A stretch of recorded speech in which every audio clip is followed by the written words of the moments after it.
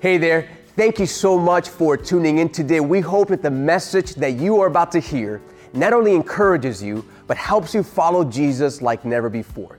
If you feel blessed by this teaching, I want to challenge you to do two things. First of all, share this with someone that you know needs to hear this. And second of all, I want you to consider giving back to the ministry so that other people that just like you could also grow in their relationship with Christ.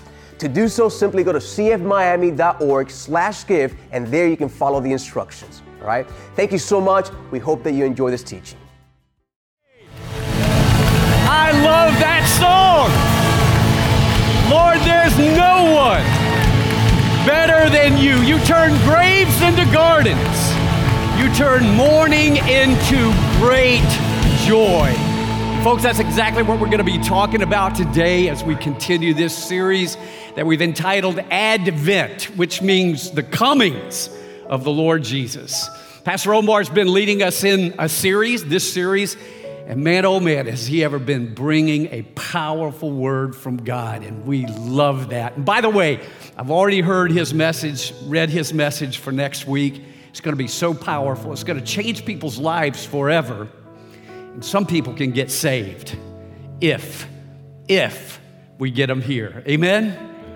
So do all that you can, to get people here next weekend to hear this powerful message from God's Word. Well, I want to begin today by reading the Christmas story from Luke chapter 2, a passage that you're very familiar with. Luke chapter 2, verse 8, it'll come up on the screen. You can follow with us that way. The Bible says this, "And there were shepherds living out in the fields nearby, keeping watch over their flocks at night." Now watch this. "An angel of the Lord appeared to them, and the glory of the Lord shone around them, and they were terrified." By the way, every time somebody in the Bible sees an angel, they're freaked out by it. Why? Because it's a trip into the supernatural world. But watch what the angel says. "But the angel said to them, 'Do not be afraid. I bring you good news.'" Boy, we could use some good news these days. Amen, some good news. "I bring you good news that will cause what kind of joy?" What kind of joy? Yeah, great joy. Everybody say great joy. Everybody say great joy. Yeah, that's what Christmas is all about. That's what we're going to be talking about today. Hey, you can grab a seat, and I want to set things up by sharing this with you. One of my son-in-laws, Bobby, seems to just be fascinated with Christmas lights, especially Christmas lights outside his house. By the way, Bobby's married to my daughter, Rebecca. They live in Cutler Bay. But folks, if you go by their house these Christmas nights, it looks like an airport runway out there. Oh yeah, there are lights everywhere. There are lights in the trees, there's lights on the grass, there's lights on top of the house, there's lights on the flagpole, and I love it.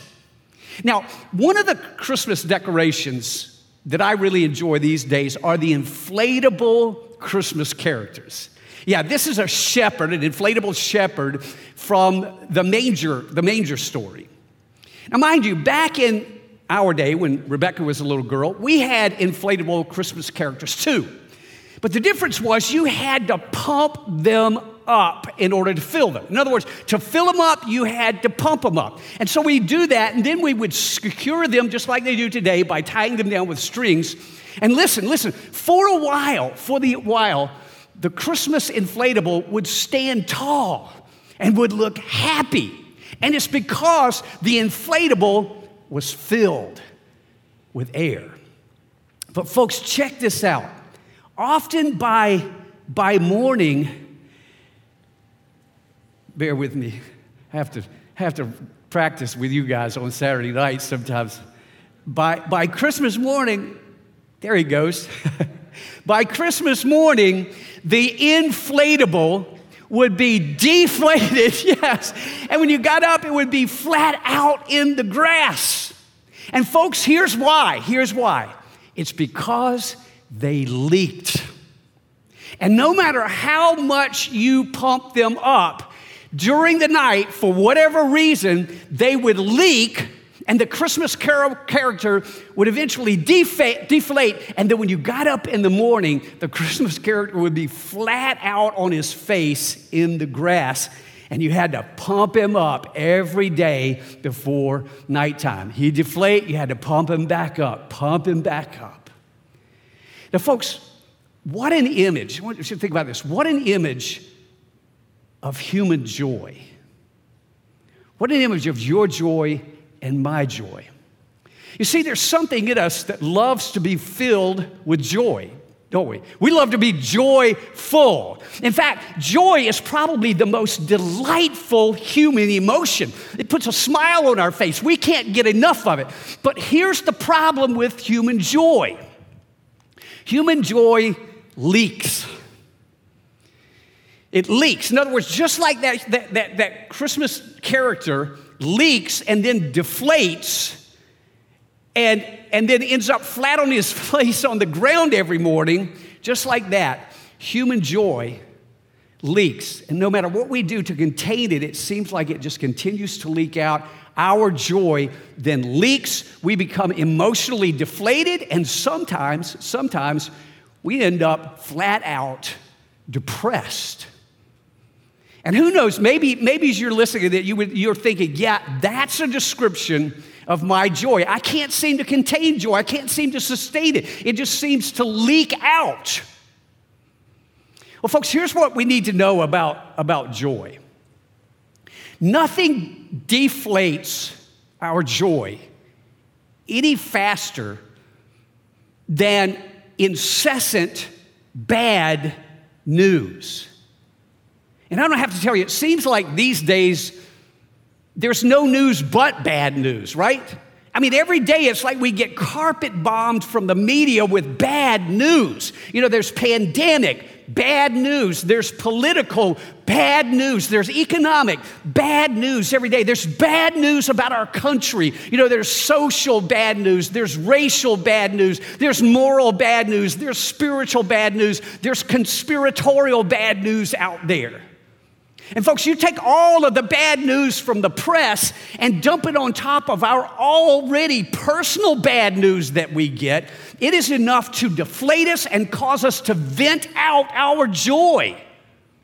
And I got to tell you, I meet so many people today, and especially over the past few years, who are emotionally deflated, and some of them are flat out depressed. And I got to tell you, I get it. I get it. Tell you what, hold that thought back to the inflatable.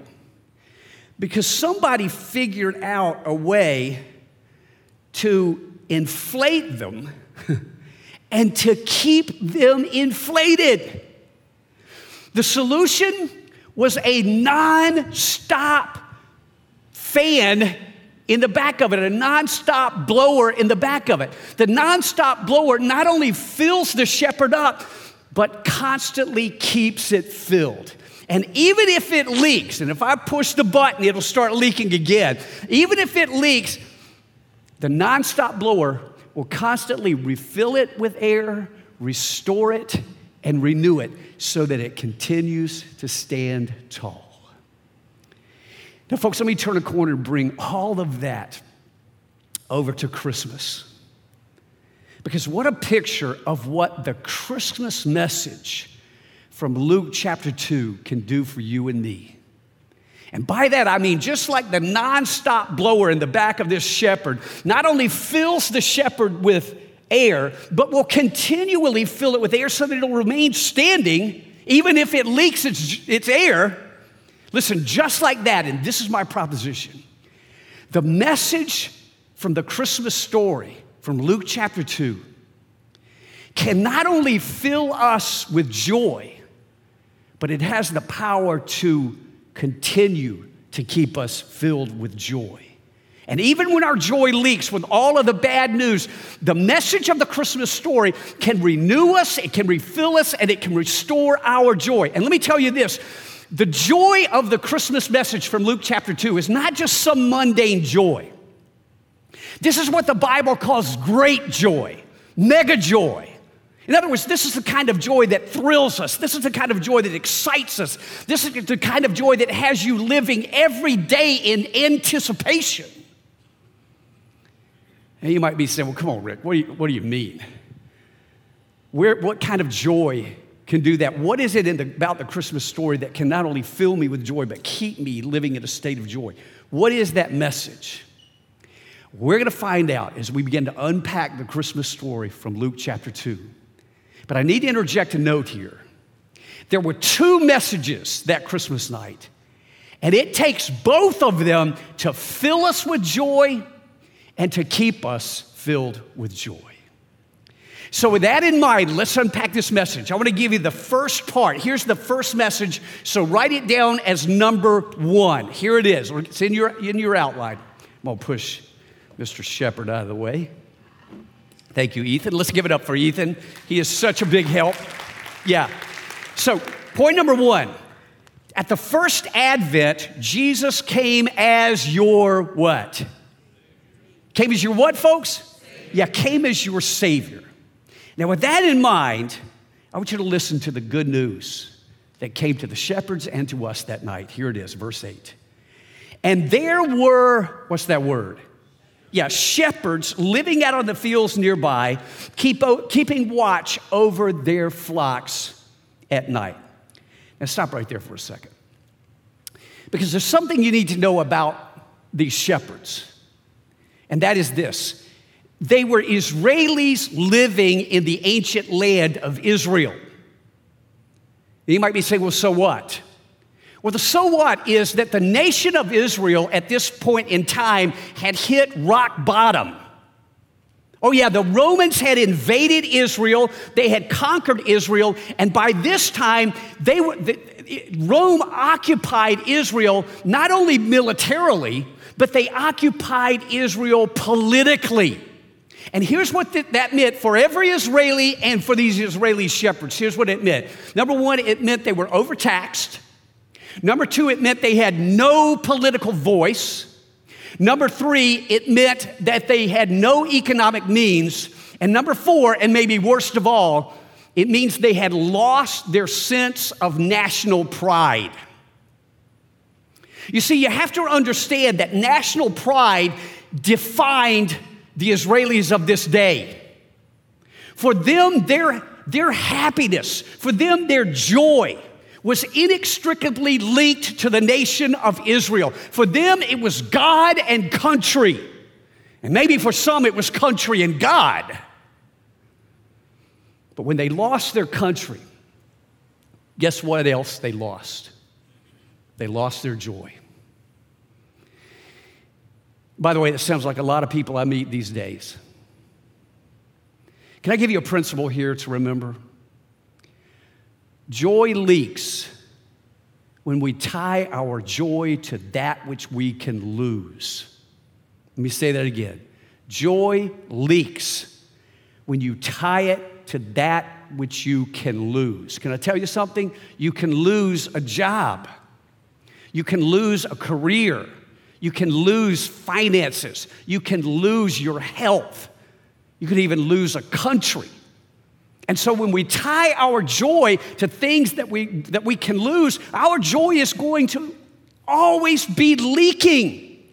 But transverse, when you tie your joy to that which you cannot lose, your joy is sustainable and your joy can be kept. And folks, that's what the Christmas message was all about. It's about that which you cannot lose. So with that in mind, look at verse 9. Here's the Christmas message. And the angel of the Lord appeared to them, and the glory of the Lord shone around them, and they were terrified. But the angel said to them, do not be afraid. I bring you good news that will cause, say it again, what kind of joy? Say it like you mean it, folks. Yeah, great joy. That's the Christmas message to all people.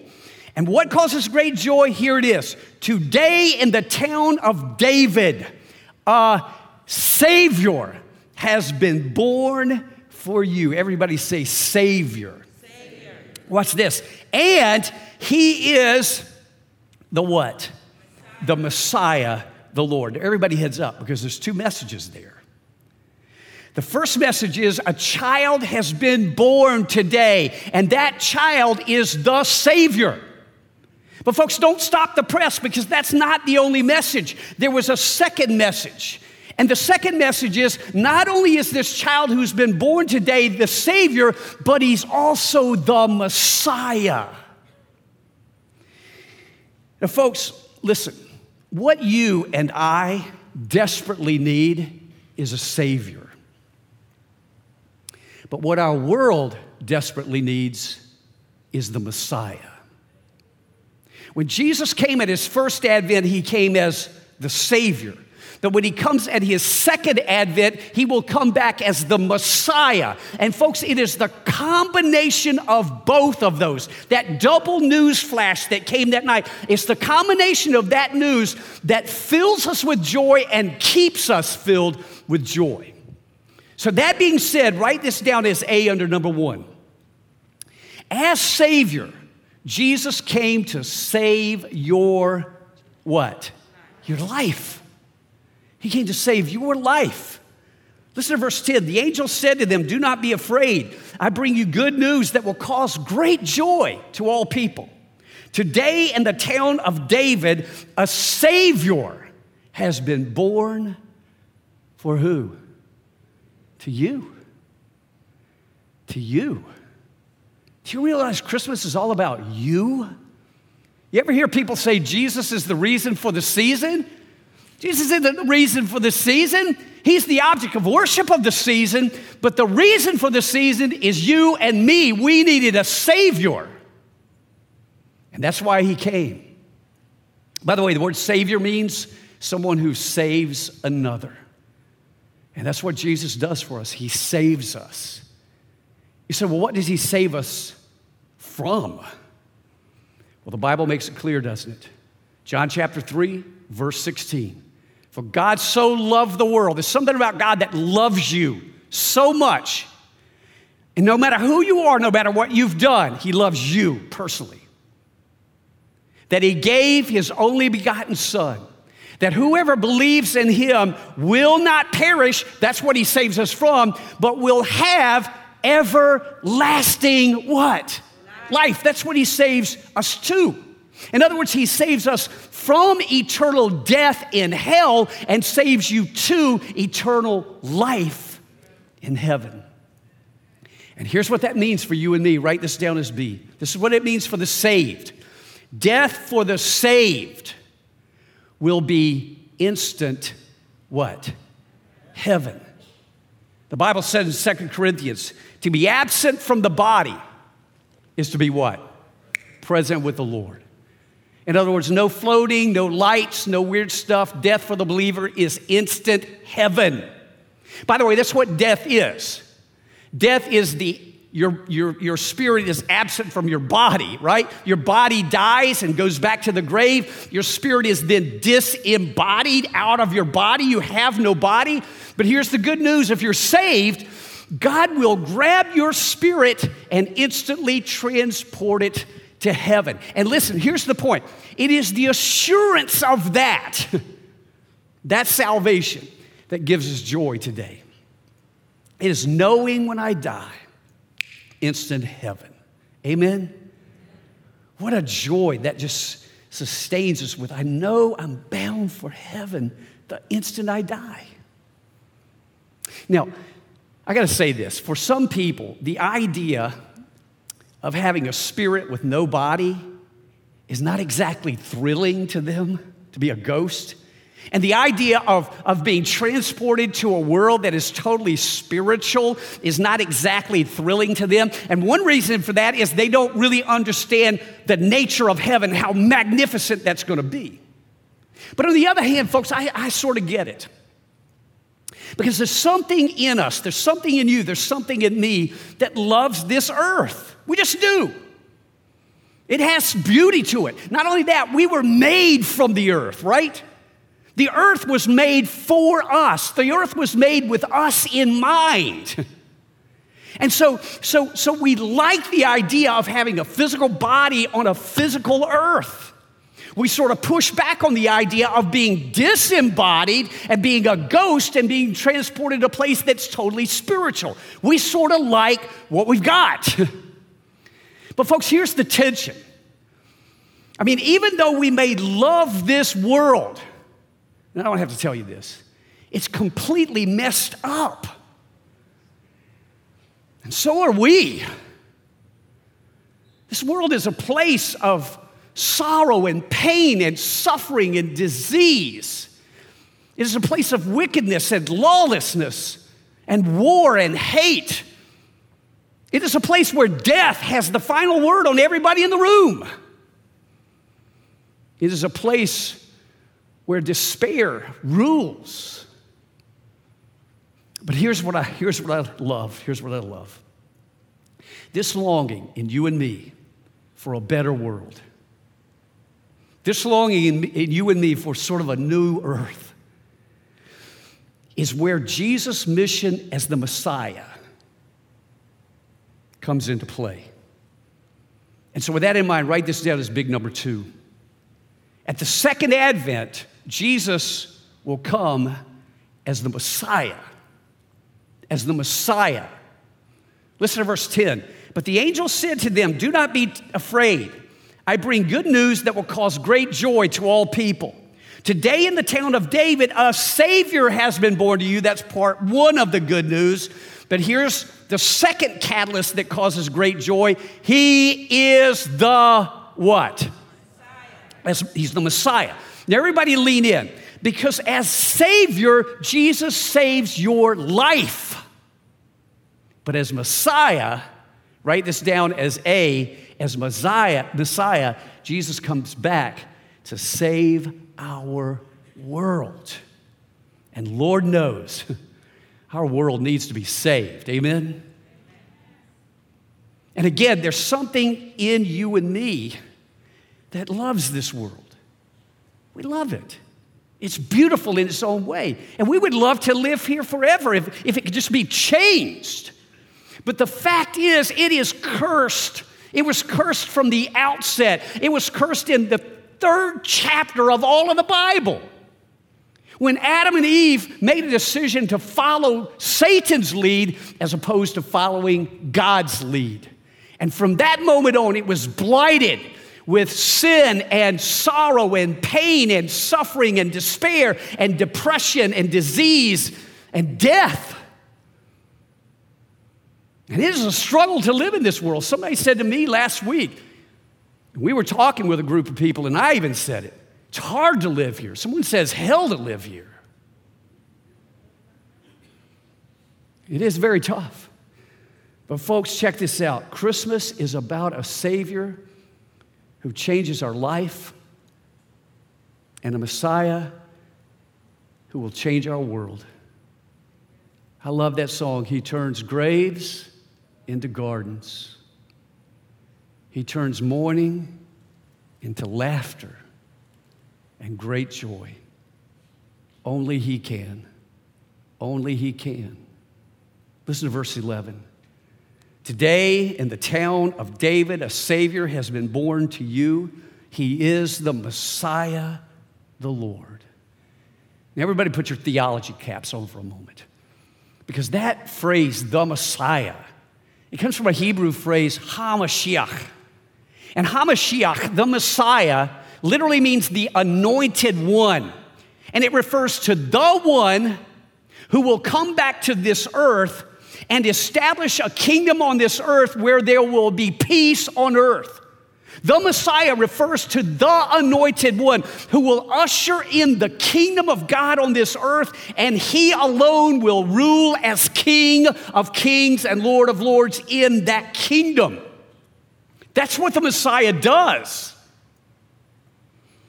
Listen to the Christmas message to Mary, Luke chapter 1. The angel said to her, "Do not be afraid, Mary. You found favor with God. And behold, you'll conceive in your womb and bring forth a son, and shall call his name Jesus." Yeshua, it means one who saves. "And he will be great and will be called the Son of the Highest. And the Lord God will give to him the what?" Come on, folks, the what?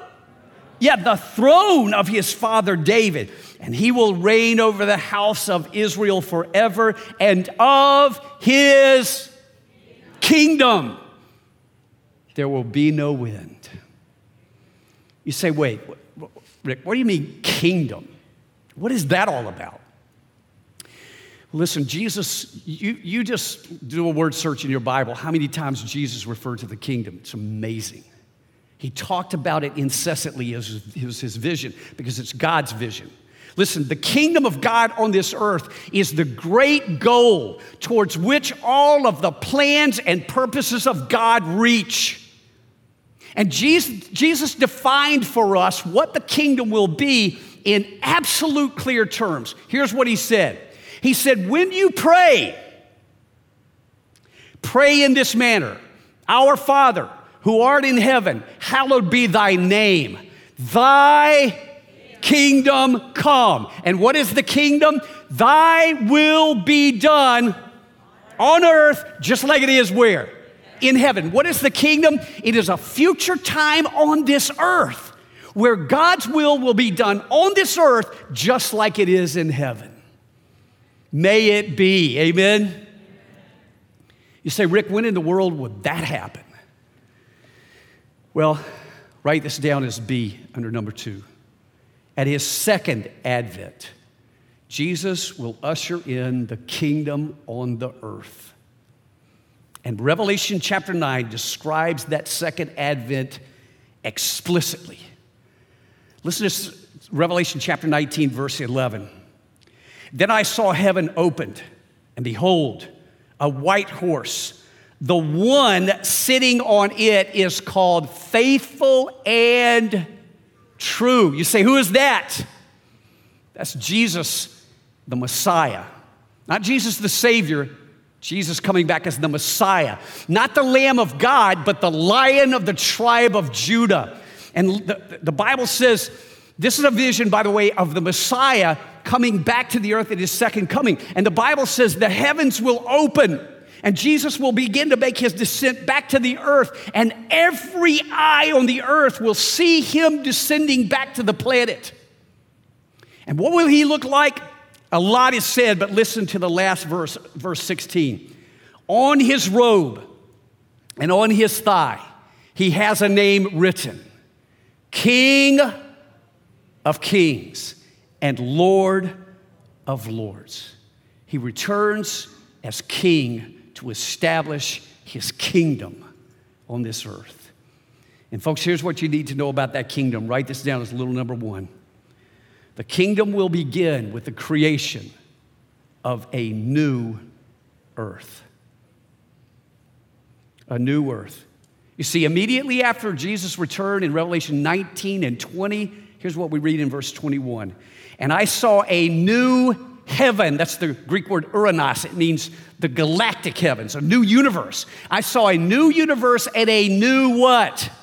A new earth. For the old universe and the old earth had passed away. Listen, we're going to get a new planet.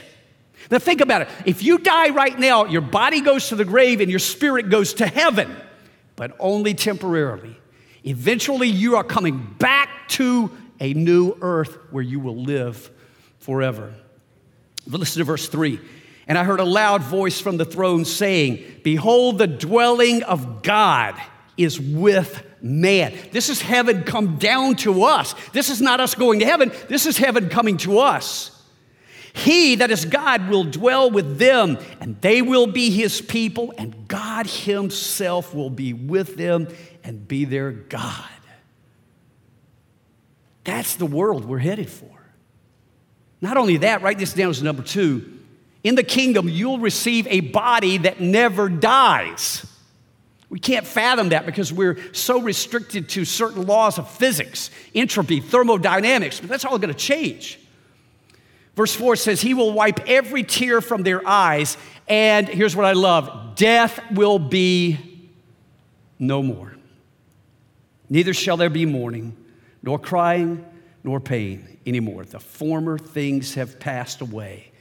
And then number 3, there will be peace on earth forever. Listen to Luke chapter 2, what the angel says. This will be a sign to you. You will find the baby wrapped in clothes and lying in a manger. Suddenly, a great company of heavenly hosts appeared with the angel, praising God and saying, "Glory to God in the highest." Here's what I love. And on earth, what? Peace. Folks, let me ask you something. At Christ's first coming, did he bring peace to the earth? No. But at his second coming, he will bring peace to the earth. At his first coming, did he come back as King of Kings and Lord of Lords? No. But at his second coming, he will come back as King of Kings. And listen, folks, here's the point. It is the great joy of that day that brings us great joy in this day. That's why the Lord wants you to keep that in front of you at all times. He wants you to pray for that every day. Jesus said, when you pray, here's what you pray. Our Father who art in heaven, hallowed be thy name. Thy kingdom what?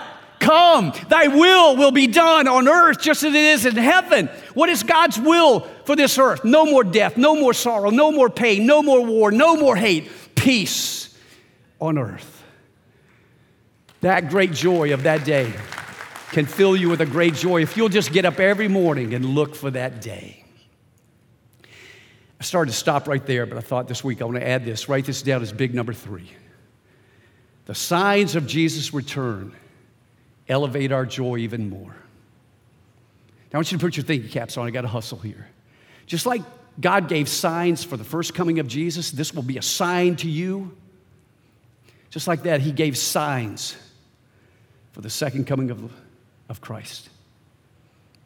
And folks, I got to tell you, these signs are so extensively fulfilled that I believe in my heart like never before. There are people in this room who may never have to die. You may be alive when Jesus returns, very likely. You say, what are the signs? I want to give you a few quick signs that are extensively in place. Here's a few. Number 1, you can just write these down. Keep your eyes on Israel and Jerusalem. Keep your eyes on Israel and Jerusalem. You say, why?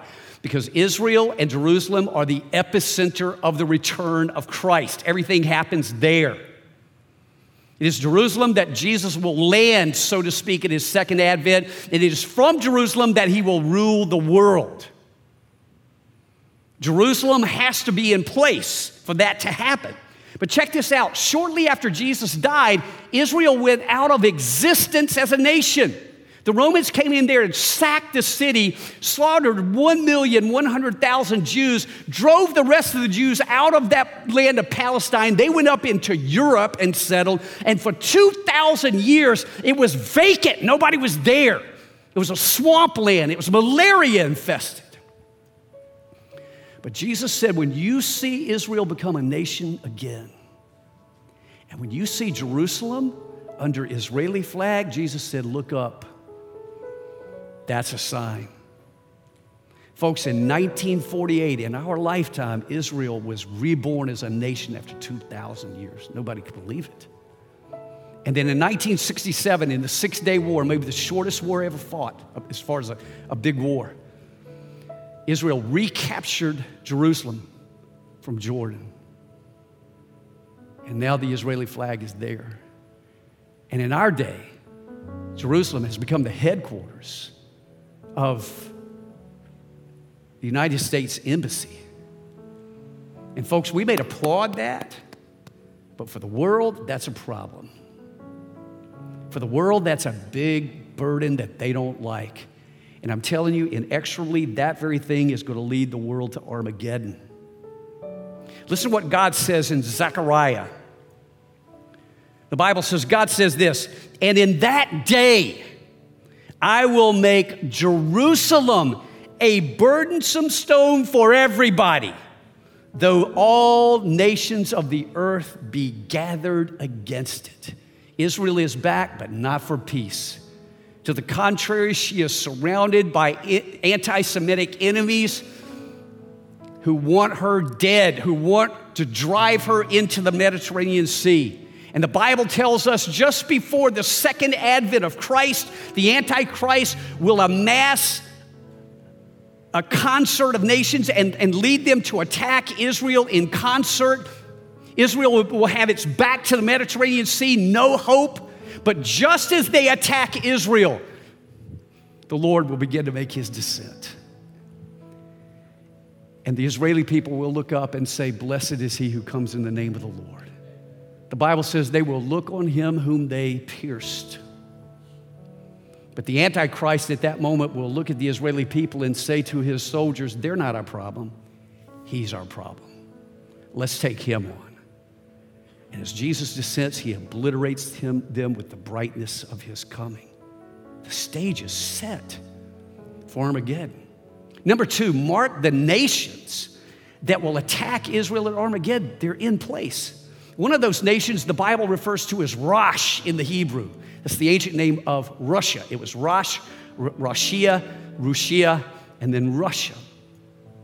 An army of 200 million will attack from the east. That can only be one country, alive and well today with that many soldiers.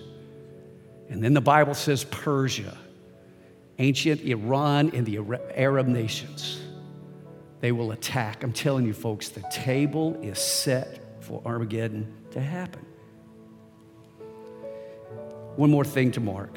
Mark the movement towards globalism, towards global socialism. Our world is infatuated with that idea. But that will be the setup where the world is a one-world government for the Antichrist to seize control of that and then seize control of the world. And he will use a technological methodology to mark every person on this earth with a number.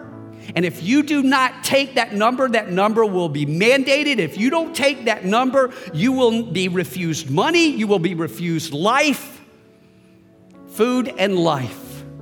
Compliance will be the mode. Comply or die, comply or die. Now, I gotta say this before I close. A lot of people look at all those things and get fearful.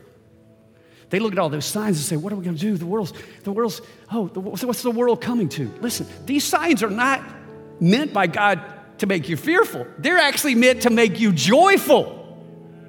You should be looking at these things and saying, come on, Lord, bring it on. Whatever has to happen to get a brand new world. Listen, you may not have to die. You may not have to get diseased and sick and die in a hospital. You may be one of those rare people. When people in heaven say, or people in the eternal state say, "Now, when did you die?" "Oh, I didn't." "Oh, wow. What was that like?"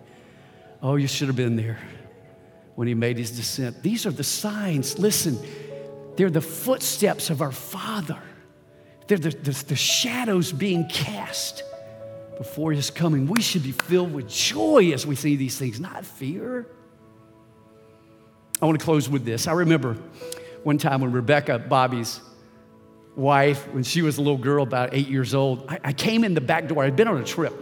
And I came in the back door, and she was playing with some baby dolls right in the middle of the living room. And I walked in and shut the back door, and it slammed. She was so engrossed in these baby dolls, she didn't even look up. And so I thought to myself, I'm going to sneak up and scare her. Yeah, and so I ducked over and I got behind the couch, and I'm watching her. She's playing away with those Barbie dolls, baby dolls, combing their hair. And then I walked over and I got behind the couch, and I'm watching. And then I started creeping up on her. And I'm just about to scare her, to startle her. And just as I get like this, she goes, "Dad, I know you're back there." And I'm like that. "Rebecca, how did you know it was back here?" She said, "Dad, I see your shadow coming up behind me." Listen, that's what all of these signs are, right? They're the shadow of our Father. And he's coming back to bring us together and to take us into a whole new world where there'll be no more sorrow, no more death, no more pandemic, amen? And no more disease, no more politics. There'll be one benevolent leader, King Jesus. And that place is for those who are saved. Amen. That's the kind of joy that'll fill you up. And tomorrow when you start facing that bad news, you just say, "Thy kingdom come, thy will be done on earth." Come on, Lord Jesus. Oh, I see all those bad stuff. Listen, the worse it gets, the better it gets. Jesus said it's going to wax worse and worse before he comes. The worse it gets, you can say, bravo, come on, let it come. Because I know at the end of it, he's coming back. He's coming back. But listen, it's only for the saved. It's only for those who are saved. You see, Jesus is Messiah, wants to take you into that world, but he first has to be your Savior. He has to save you from your sins. And if you're here today and you've never trusted him as Savior, he wants to save you. He wants to make you his son. He wants to make you his daughter. You say, well, Rick, what do I do to be saved? How do I do that? Well, the Bible makes it clear. It says, everyone who calls on the name of the Lord will be saved. Isn't that great news? What do you have to do to be saved? You don't have to join a church. You don't have to sign anything. You don't have to get sprinkled or confirmed, any of that. It's personal. It's not religious. Jesus says if you'll just ask him, he'll give you eternal life. Why don't you do that today, right where you're seated? Let's all bow our heads for prayer. Listen, if you're here today and you want to trust Christ as Savior, let me lead you in a prayer. I want to lead you in the prayer to the Savior. And you pray this prayer, and you're just going to ask him to save you. But I want to lead you in that prayer. You can pray it by yourself, but I want to lead you.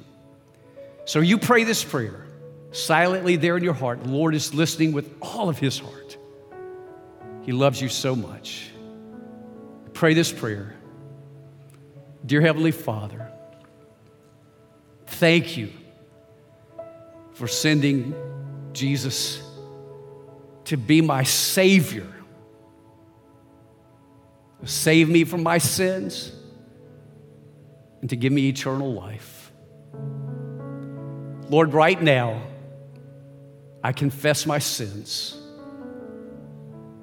and I ask you to forgive them. Forgive all of my past sins. Forgive my present sins. Forgive even my future sins. Wash them away in the blood of Christ. And I ask you to give me everlasting life. Lord, thank you for loving me. Thank you for Christmas. Thank you that you came, that you died to give me everlasting life. Lord, from this day forward, may I spend the rest of my life following you, loving you, and being loved by you. In Jesus' name I pray. Amen.